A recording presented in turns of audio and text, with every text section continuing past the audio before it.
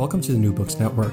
I'm Stephen Rodriguez, a PhD candidate in history at Vanderbilt University and a host on the network. Today I'll chat with Professor Christopher Newfield about his book, The Great Mistake: How We Wrecked Public Universities and How We Can Fix Them, published by Johns Hopkins University Press in 2016. Professor Newfield's study traces the decline of affordable, high-quality public universities in the United States through an examination of what he calls a devolutionary cycle of defunding of public higher education. The drive towards privatization, beginning in the 1980s, Newfield argues, has resulted in not just higher tuition for public universities, but a more fundamental shift in American society from thinking of higher education as a public good to a private good.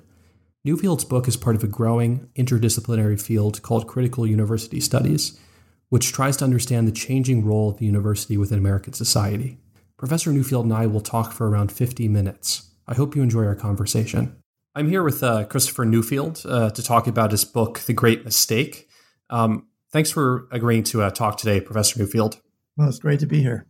I wanted to start with kind of a general question. Your book is part of the Johns Hopkins University Critical University Studies series, and this is obviously a growing interdisciplinary field. I was wondering if you could just say a little bit about how you got into this field and what the field is trying to do more generally. Well, I got into it because I was interested in university dysfunction with largely budgets, but also governance. And so I wound up getting involved in my campus's academic senate. I've got access to some data that doesn't normally circulate about resources, and got interested in, allocation issues and equity between STEM disciplines and non-STEM disciplines, and so on. It just really went from there. I also, I'm an American studies person by training. I initially worked on pre-Civil War materials and always thought that the issues that literature raises about, identity and subjectivity were connected to organizational issues that, could be studied better in other fields like sociology. So partly the background of combining disciplines and then also my experience in the university led me to get into this. And then critical university studies is it's largely humanities people, historians, literary theorists, anthropologists to some extent. And I think the thing that holds us all together is, an interest in, I would say an interest in reform and interested in really transforming the current hodgepodge funding structure and sort of social purposes of the university into something that's clearer and more available to more people. So it seems that the field, it has embedded within it a sort of activist component to kind of advocate for these changes Yes. in the funding structures. But I'm wondering also how would you say it relates to traditional studies of higher education? Is it a corrective to traditional studies of the emergence of American higher ed or studies from this field? How does it interface there with scholars writing about higher ed? Well, we build on them. That existing scholarship is really important, at least certainly to my work. In history and sociology, departments of education or schools of education typically focus more on K through 12. And the people that are in those schools that work on higher ed tend to, work with their colleagues that work on that in other disciplines like history and social in particular. Economics also has been an important field.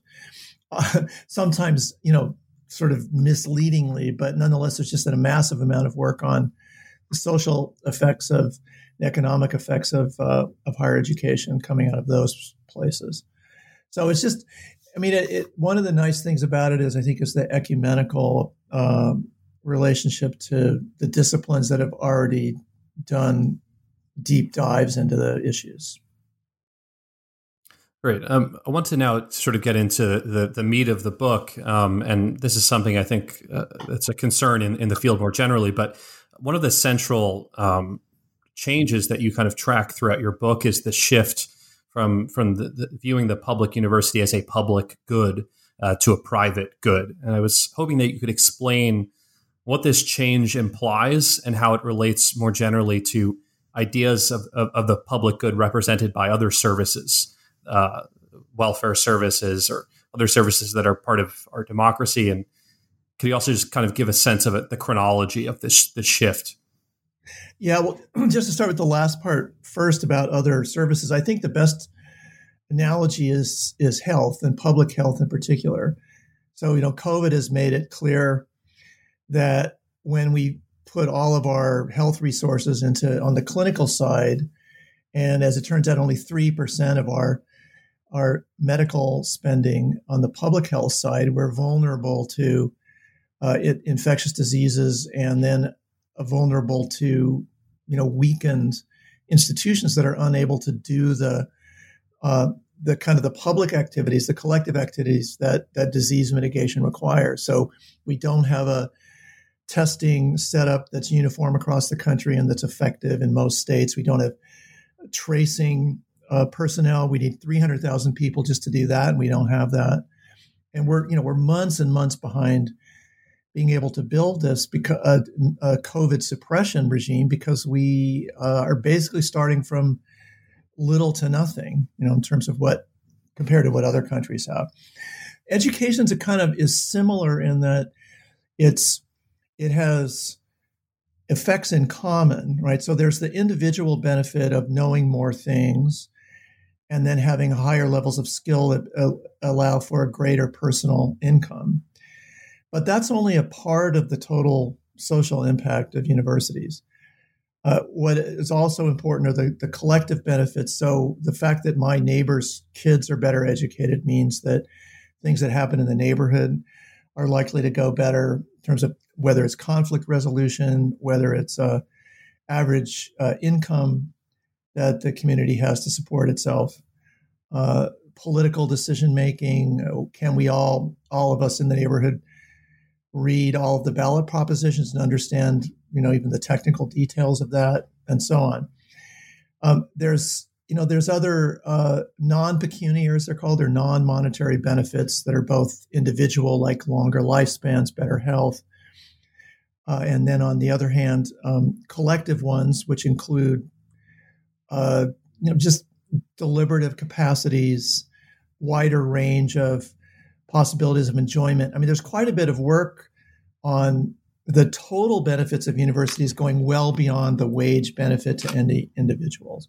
So the public understanding of the benefits of higher education include all of those things. The private understanding of it focuses almost entirely on a return on investment to your future wages compared to what you're paying into the university in order to get the degree. So historically, I think it really began to shift away from seeing universities as a kind of a general social benefit. We wanted to have a lot of teachers, that they needed to go to the university. We wanted to have a well-educated population because we felt that, generally speaking, that was good for both the economy and democracy. That was more or less taken for granted through the 60s and the 70s. And I think it began to fade in the 80s and really the 90s through fairly concerted political and intellectual attacks on the idea of public benefits. So one example is the economist James Buchanan, who developed public choice theory. And the argument there was that anybody who's in the public sector, whether it's the Department of Motor Vehicles or the public health department in your county, who says that they're doing it for your benefit or the benefit of the public, is not telling the truth. They're really just trying to maximize their wage just like you are. So we should see anybody in the public sector as just doing benefit maximization for them. There's no such thing as a public good that they're offering. They're just there getting a wage and getting a fat public pension, et cetera. So I think that damaged people's understanding of the way that public systems constitute the economic capabilities of a society. It's not just, individual talent or individual hard work. It's also, the social infrastructure, the general forms of knowledge that surpass anyone's individual knowledge that allow every, things to go better rather than worse.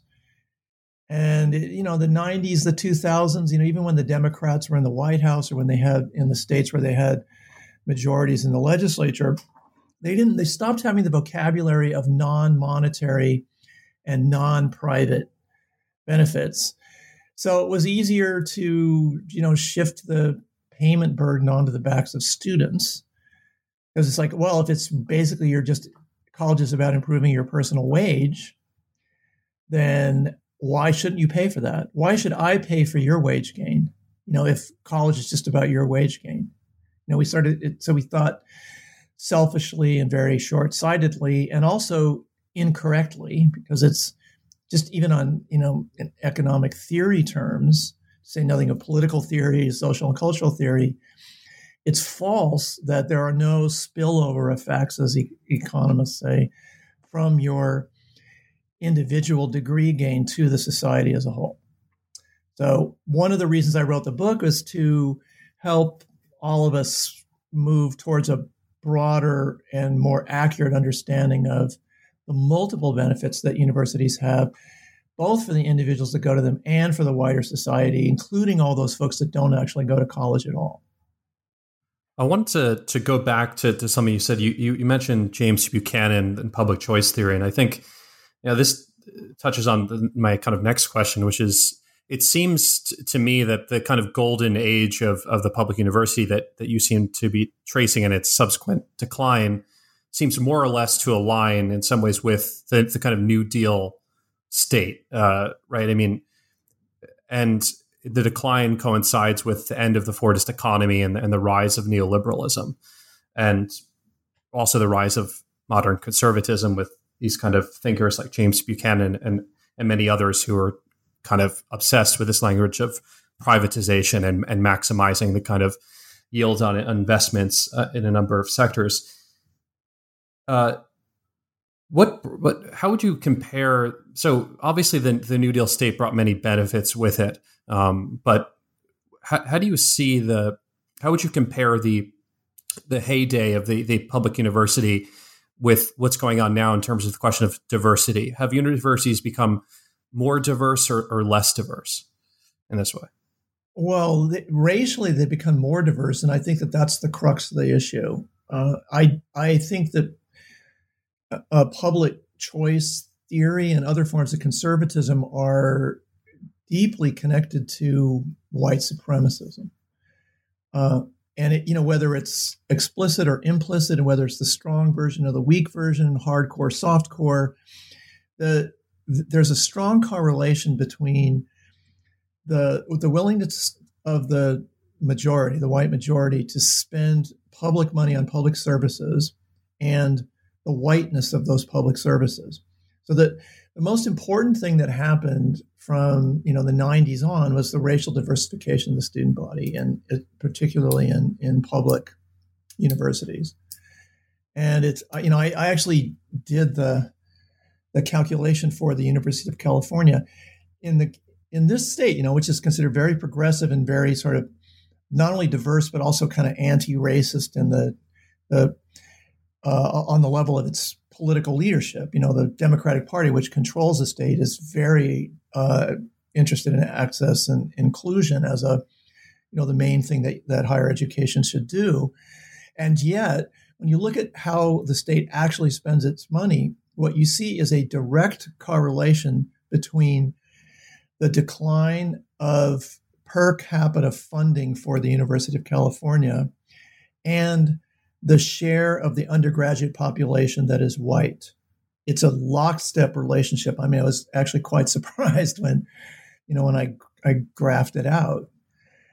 So I think that, the diversity and cheapness, the more that your population is students of color, the less interested the white majority is in paying and helping to pay for that.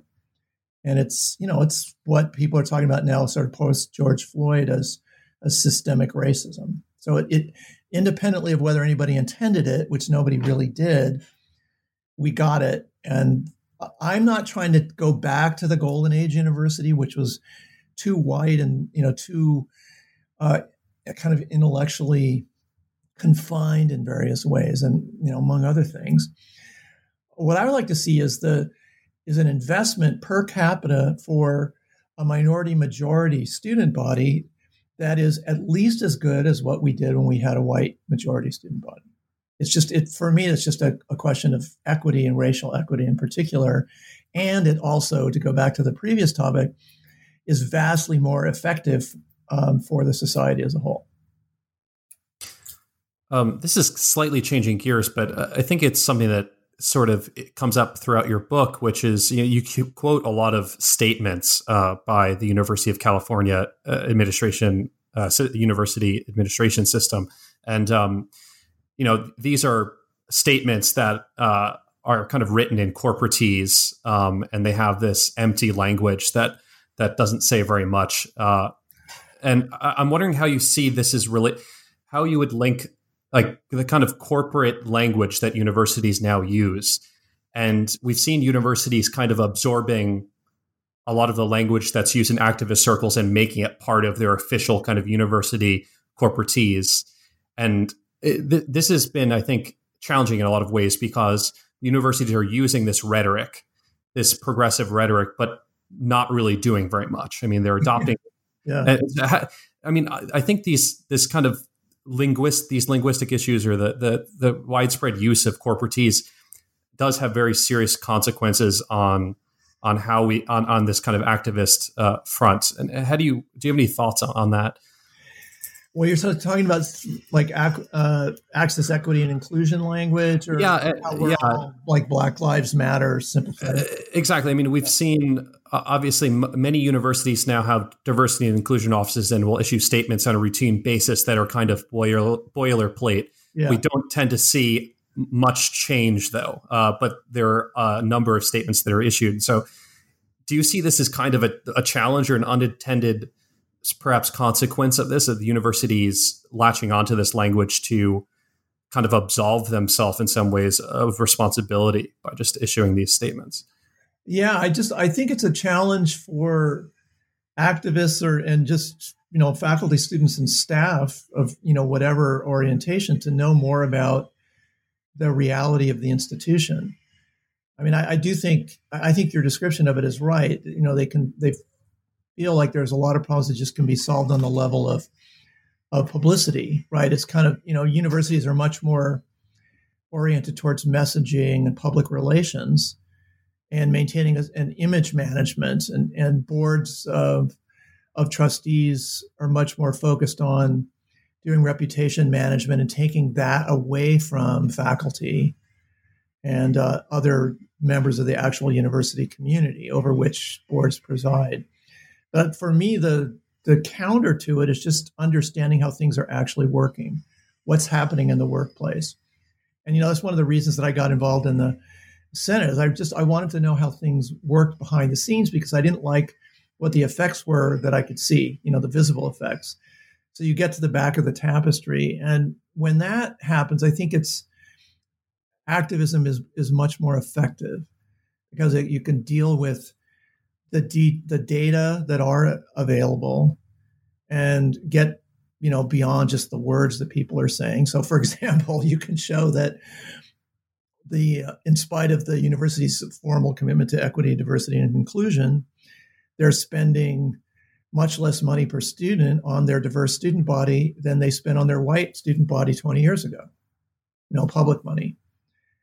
For example, I mean, that's the kind of work that I do, and other people are, I've done this in the past, and I'm probably going to end up doing it again, showing the relationship between public investment and diversity on the faculty level. Why is it that we don't have more Black faculty?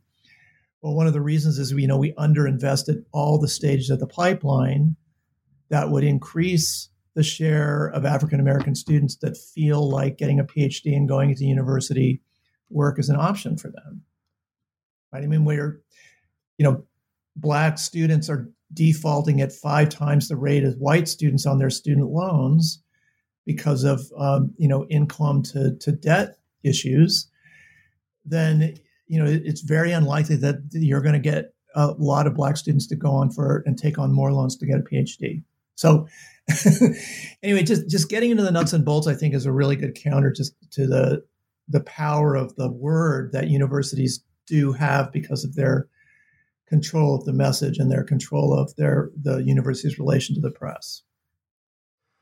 Something that I really appreciate about your book is the way you do a lot of that work for the reader. You go through the finances and you explain university finances, I think, in a fairly straightforward way, as straightforward as one could make them. And I wanted to ask you about probably one of the more complex parts of a university, which is the endowment. And again, we've seen certainly in the pandemic times, many universities, elite universities that have endowments in the billions, clinging to their endowments and telling students that they are unable to, access these funds. And I think for a lot of people, they're unclear of what percentage of endowment is actually liquid assets that can be spent to help students or to help faculty members or whatever the case may be.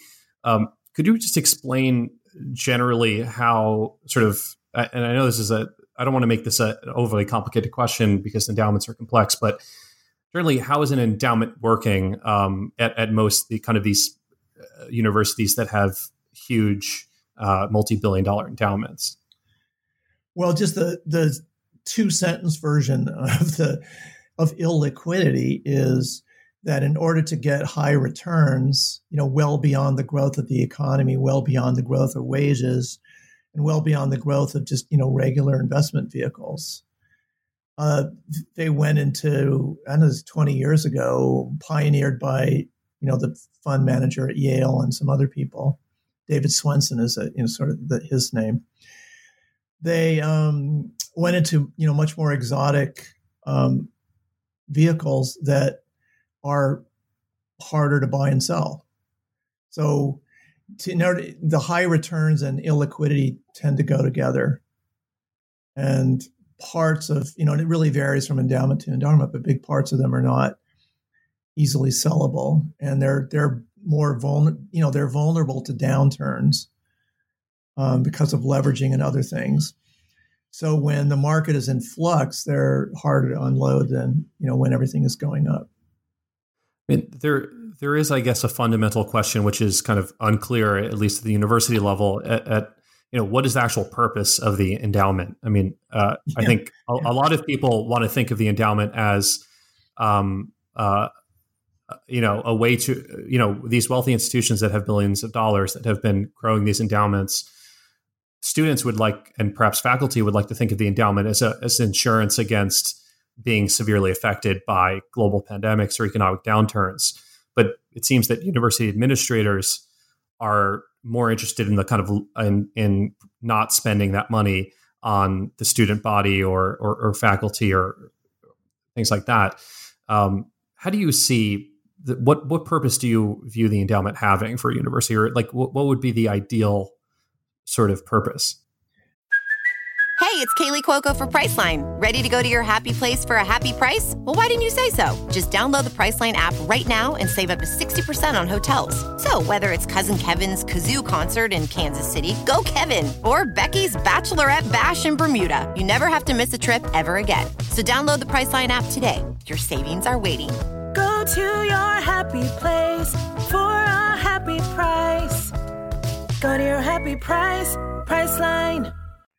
Well, there are 3 things, and 2 of them are not helpful at the moment. One is the long-term stability of the institution. So they have a legitimate interest, the fiduciaries of the institution, in not just getting students through the next 3 or 4 years, the faculty through the end of their career in 10 or 15 years or whatever it is, but preserving the institution for 50 or 100 years.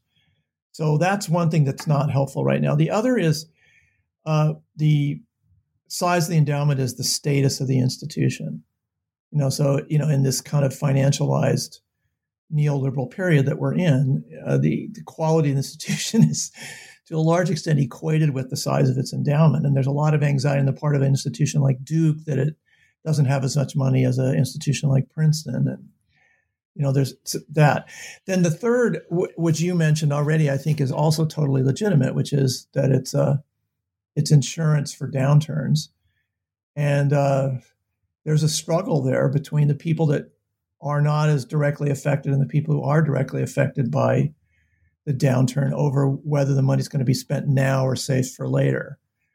And those are meaningful policy decisions. And the only general thing I would say about that is that everybody should be part of that.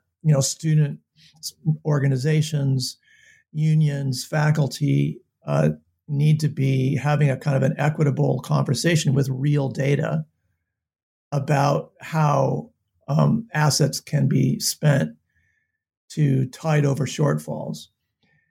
I mean, just one last piece about this: public universities cannot afford cuts. They've been cut repeatedly over the last 30 years, and the last one was really bad.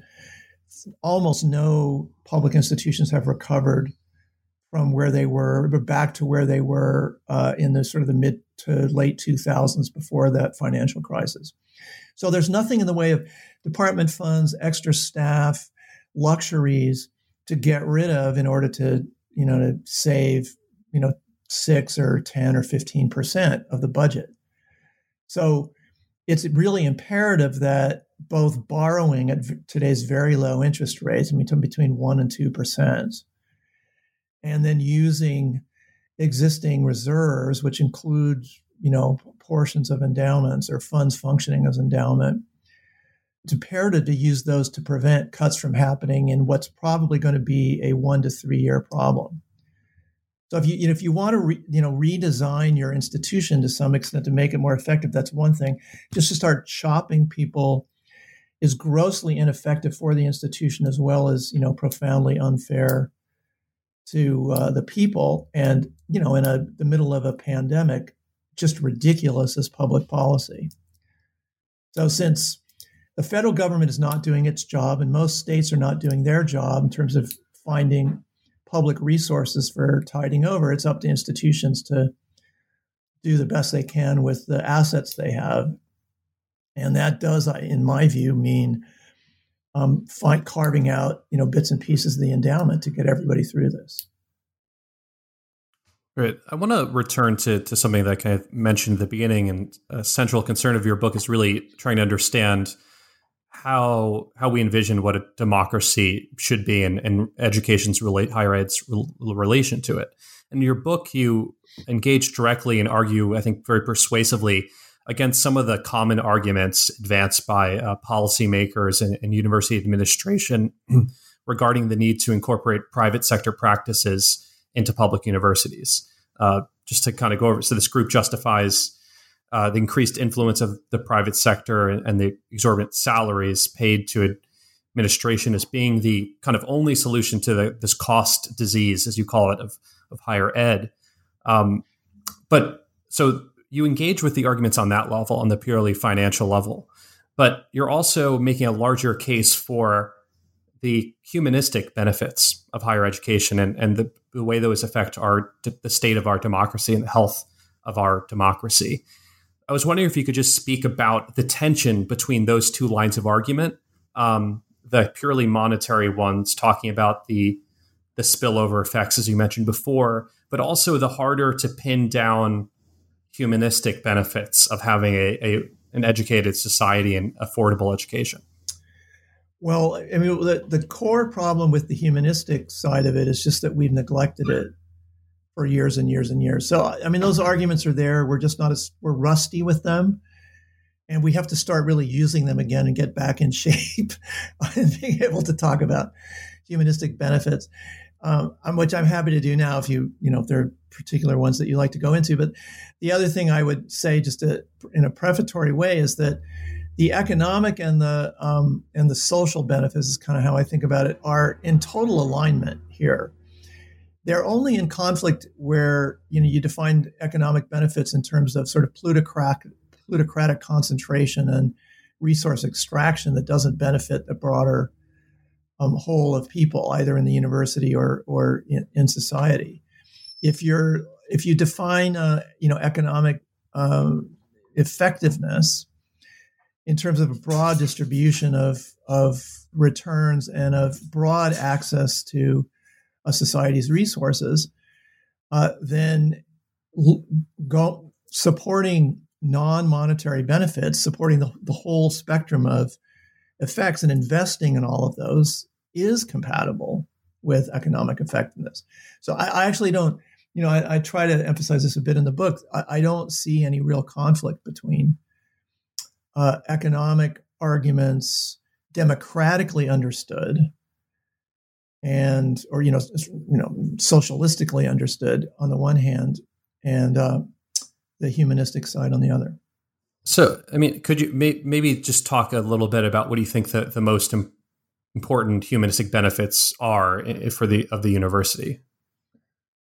Well, I think personal development is the core one. In other words, taking individuals with their sort of unknown desires for themselves and their lives and their limited abilities to see their path forward, and also to have the means for pursuing that and giving them those things. So that's the place that I would I start is Bildung, right, in the old German sense, and I start there because I don't actually see that as private entirely. It has a deep personal and private dimensions, but it also is multiplying that by large, by millions of people, gives you social benefits that, I don't want to, there's these words that are, development is a problematic word, progress is a problematic word. So we need a new vocabulary for this thing that I'm talking about. But I think the core humanistic benefit is this combination of personal and social development that happen more or less at the same time. I wanted to now shift to what you call philanthrocapitalism.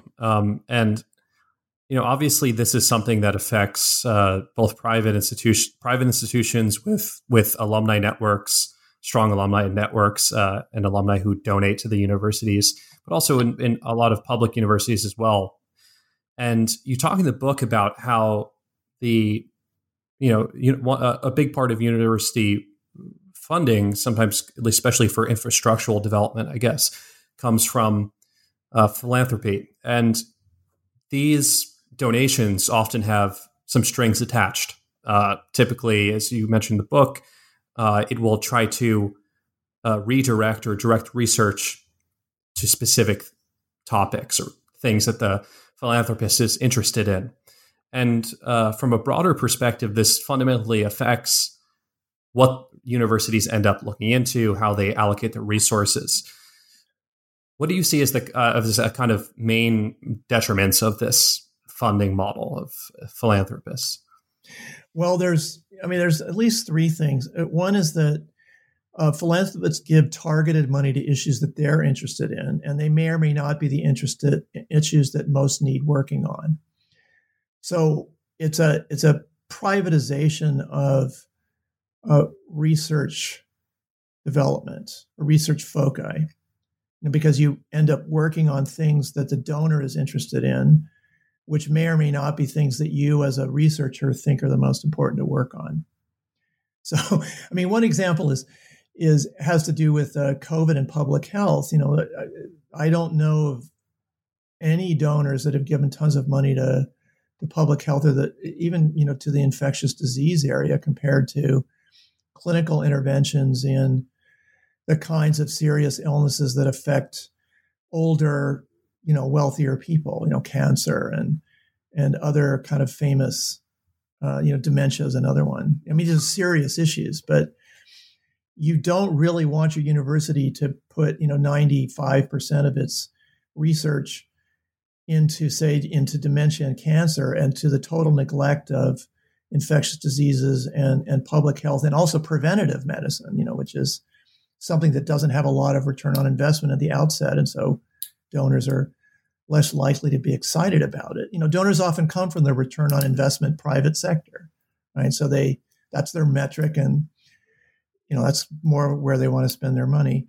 A second drawback is that none of this, not only is it targeted at particular areas that may or may not be the highest priority areas for professional researchers, but it's money that is not actually available for operations for the institution. So you can get what's been happening in public universities for a long time, which is kind of gated communities of excellence that have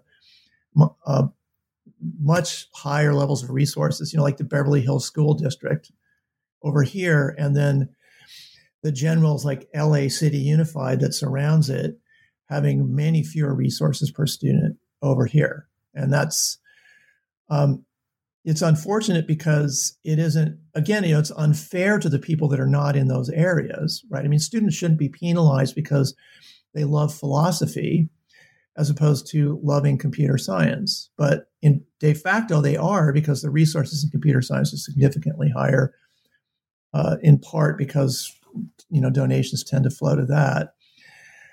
But it's also ineffective for the development of an educated population, because you are underdeveloping the people that you are under-resourcing in the areas that have no potential to attract funders from the outside. And then the third thing that's worth mentioning is that donors always leverage institutional funds. So in other words, they don't, with very rare exceptions, give 100% of the cost of a building when they get their name on the building. The university has to come up with the balance of the money. So it costs money to get this money, and having a very successful philanthropic operation can also be very expensive to the university that looks like it's getting rich through donors, but which is also spending its money to get those donors at the same time. Yeah, I found that to be a really fascinating point that I think more people need to know about. I mean, I think some people know about the kind of this, that there are strings attached to this donor money, but few realize, I think, that it also ends up costing the university money. I wanted to return to this topic of kind of inequality, looking at the ways that inequality is part of the larger higher ed system, but is especially kind of affecting public universities. And this has been with testing. So a lot of private universities, my sense, are moving away from requiring the GRE for their graduate programs. Some schools are going SAT optional. But it's my sense that public universities, it's harder for them to do this, perhaps based on the number of applicants having underfunded resources to kind of sift through these applications, and they rely on perhaps testing and other metrics as a way to make it more efficient, despite the fact that it reproduces a lot of inequality. What is your thought on that kind of issue of some of the main sort of causes of inequality at the level of sort of testing and these other things that students are required to submit as part of their application? Well, it costs money to, obviously to take the test, but it really costs a lot of money to get the tutoring you need to do really well on the test. I mean, one of the things that's really happened since I took it, back in the day is the growth of this coaching industry. So, there's kind of an arms race in it, right? So, the people that are getting, what percentage of people that get, say, 1,500 out of 1,600 in SAT terms are actually getting coached? If you want to be in that category, are you there? Is by hiring a coach for $2,000 just the ante into getting that kind of score?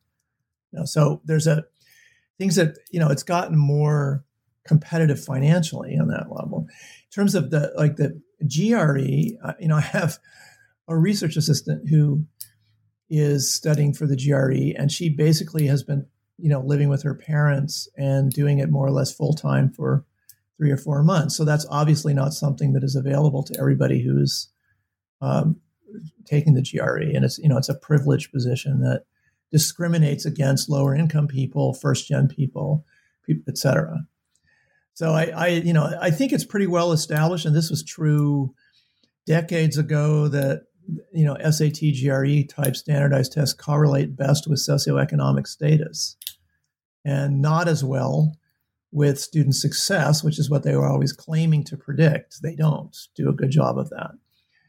So, my university just made SAT optional. And, I think that's a trend that's going to continue because people are really getting their heads around how discriminatory these tests have been. Yeah. And I know, especially in a lot of graduate programs at public universities, the GRE test scores partially influence the funding packages that students receive. So it really can affect the kind of long-term financial stability of a graduate student at a public university and perhaps discourage them from even accepting, a position in a program like that. Yeah, that's really true. We've used it on my campus, and I think this is true pretty much everywhere too, as a kind of a lingua franca between fields. So basically, like my department of English can only submit high GRE students for central fellowships because they're going to go up only against high GRE students from physics and economics, right, and the other departments. So if we got rid of it is I think it is optional now here. If students really stop submitting those scores, that will make the competition for fellowships qualitative in the way that admissions is already qualitative for grad students in individual departments, and that will be good. Fairer. Right. We've been talking about all the problems that you identify in your book and the so-called devolutionary cycle that you outline. I wanted to now shift to some of the solutions that you propose towards the end of the book. I think one of the refreshing parts of the book, despite it, I was feeling a bit discouraged by all of the problems you identify, and they're seemingly impossible to solve, but you do indeed present us with a proposed kind of roadmap of how we might get past some of these problems. So I was hoping you could talk in brief about this general model that kind of you envision. And I'm not sure to what extent that relates to some other works in critical university studies, if this is a kind of agreed upon set of principles that you're kind of working with. Well, I think that it starts with developing a political will to save ourselves that we haven't had in the past. It's just, there's just been one crisis after another where we think, okay, well, this is going to pass and things will get back to normal. And I just don't, it wasn't true in 2008 and it's not true again. I'm hoping the second time people will realize, well, we need to get much more active much more involved in our own institutions and more involved, I think, on the policy level as well. So that in the case of public universities, we can go back to the kind of the general funding model that made this system really great in the first place. So I think probably that one place to start is with student debt. I mean, this is the problem that I talk about in the book that is widely agreed to be a problem. I mean, Republicans are opposed to debt as well as Democrats, and there's even sort of national interest in debt mitigation of various kinds. Biden has a plan, and there were lots of Democratic plans for debt-free college debt remediation or debt jubilee, even that Bernie Sanders and Elizabeth Warren in different ways are putting forward. And Biden's picked up on that. I think Biden's going to win, and so I think that we're looking at a much more intelligent national discourse starting next year about basically getting debt-free college as a baseline for everybody so that wealthy people can't buy their way out of a burden that is imposed on everybody of lower means. It's completely unfair. And, obviously, again, ineffective economically as well as politically and socially. The next thing I would say is this, that there's really only one way to get debt-free college, and that is to have tuition-free college, because that then allows, more or less 100% of the financial aid resources that we have to go to cost of living coverage rather than, sort of back channel payments to universities in the form of, tuition that people borrowed in order to get. So that's, I think that is also going to be on the agenda next year as well, even though Biden's not for that. And a lot of people are very uneasy about it because it seems like you're letting rich people off the hook, free college for Donald Trump's son. And my answer to that is, yes, I do want free college for Donald Trump's son, as long as Donald Trump pays his taxes, right? We should be getting, financial equity out of through the tax system and not through the tuition system that universities apply to a very small subset of the population. So those are the two places I'd start. And then there's, as you know, from, at the end of the book, there's a cycle of recovery in which each of these steps has implications for others. And more or less all of those things have to be solved in the same sort of 5 to 10 year period. The good news is that if we do that, we'll have a massively effective and also completely inclusive, affordable university system for everybody that wants to go to it. And it's not really going to cost the society that much more money than it's spending right now. When talking about the American university system, and especially in the U.S., we have a lot of private universities that are incredibly prestigious, and certainly a lot of public universities as well. But the kind of elite tend to go to private universities, and it's the opposite. Sort of in Europe, we see public universities having, I think, the most prestige in many cases, depending on the country we're talking about, and private universities are still they're not nearly as common and tend to be, I think, met with suspicion in some countries, sort of buying your way into a university. I'm wondering, within critical university studies itself, how useful do you see kind of a transnational approach to the field? I mean, obviously there are serious differences in the way the the U.S. is set up on a legal level, and the way we have a kind of a federated republic, and the strength of the states' rights and these kinds of things. And much of Europe and the rest of the world has a different system. But to what extent is it useful to look at models in other countries and trying to propose a solution to some of these issues with our public university system? Very useful. I'd like to make this field much more comparative. It's hard to get Americans to buy books about other people's university systems. So the press has been a bit reluctant to really push me in that direction, but we're continuing to talk about broadening it out. The things that we can learn from other countries are, first, don't put your university system under a ministry of education that's centralized. France has done that. And it's a very, intellect positive culture compared to ours particularly, but its university systems are constantly being messed with by politicians, and it's way too centralized. There's one printing company that prints all of the diplomas for the entire country of France, and its printer is broken right now. So a postdoc that I was trying to hire over there couldn't actually show proof that he had his PhD to the university that was trying to hire him, because the one diploma printer in France was down. So it's like, that is not good. So the U.S. should be kind of pleased that we have, more diversity and more decentralization. I think there's a lot of good that. The other thing, though, is that we can learn positively from them is that mostly they're free.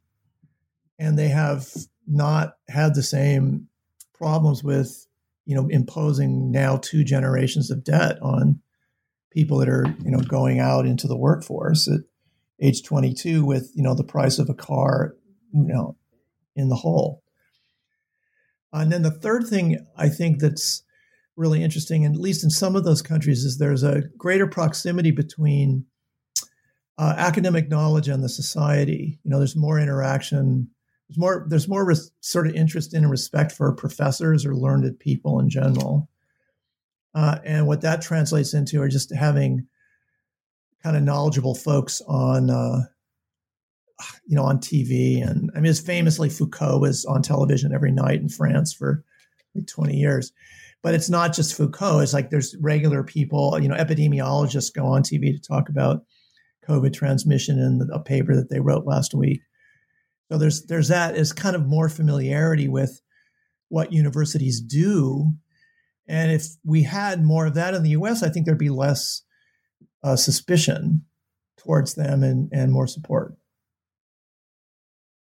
We're coming to the end of our time. I want to end with a question about just ask you what you're working on currently. I don't know if it relates to kind of critical university studies, if you're working on a different type of project. Well, the next book in this series that I just have finished with 4 other people is called metrics.edu. And we're taking the normal metrics like selectivity and return on investment that students and their families use to think about college and standing them on their head, either just suggesting they be thrown out completely and not replaced by any metrics, or suggesting some other metric that would work better. So that's part of it.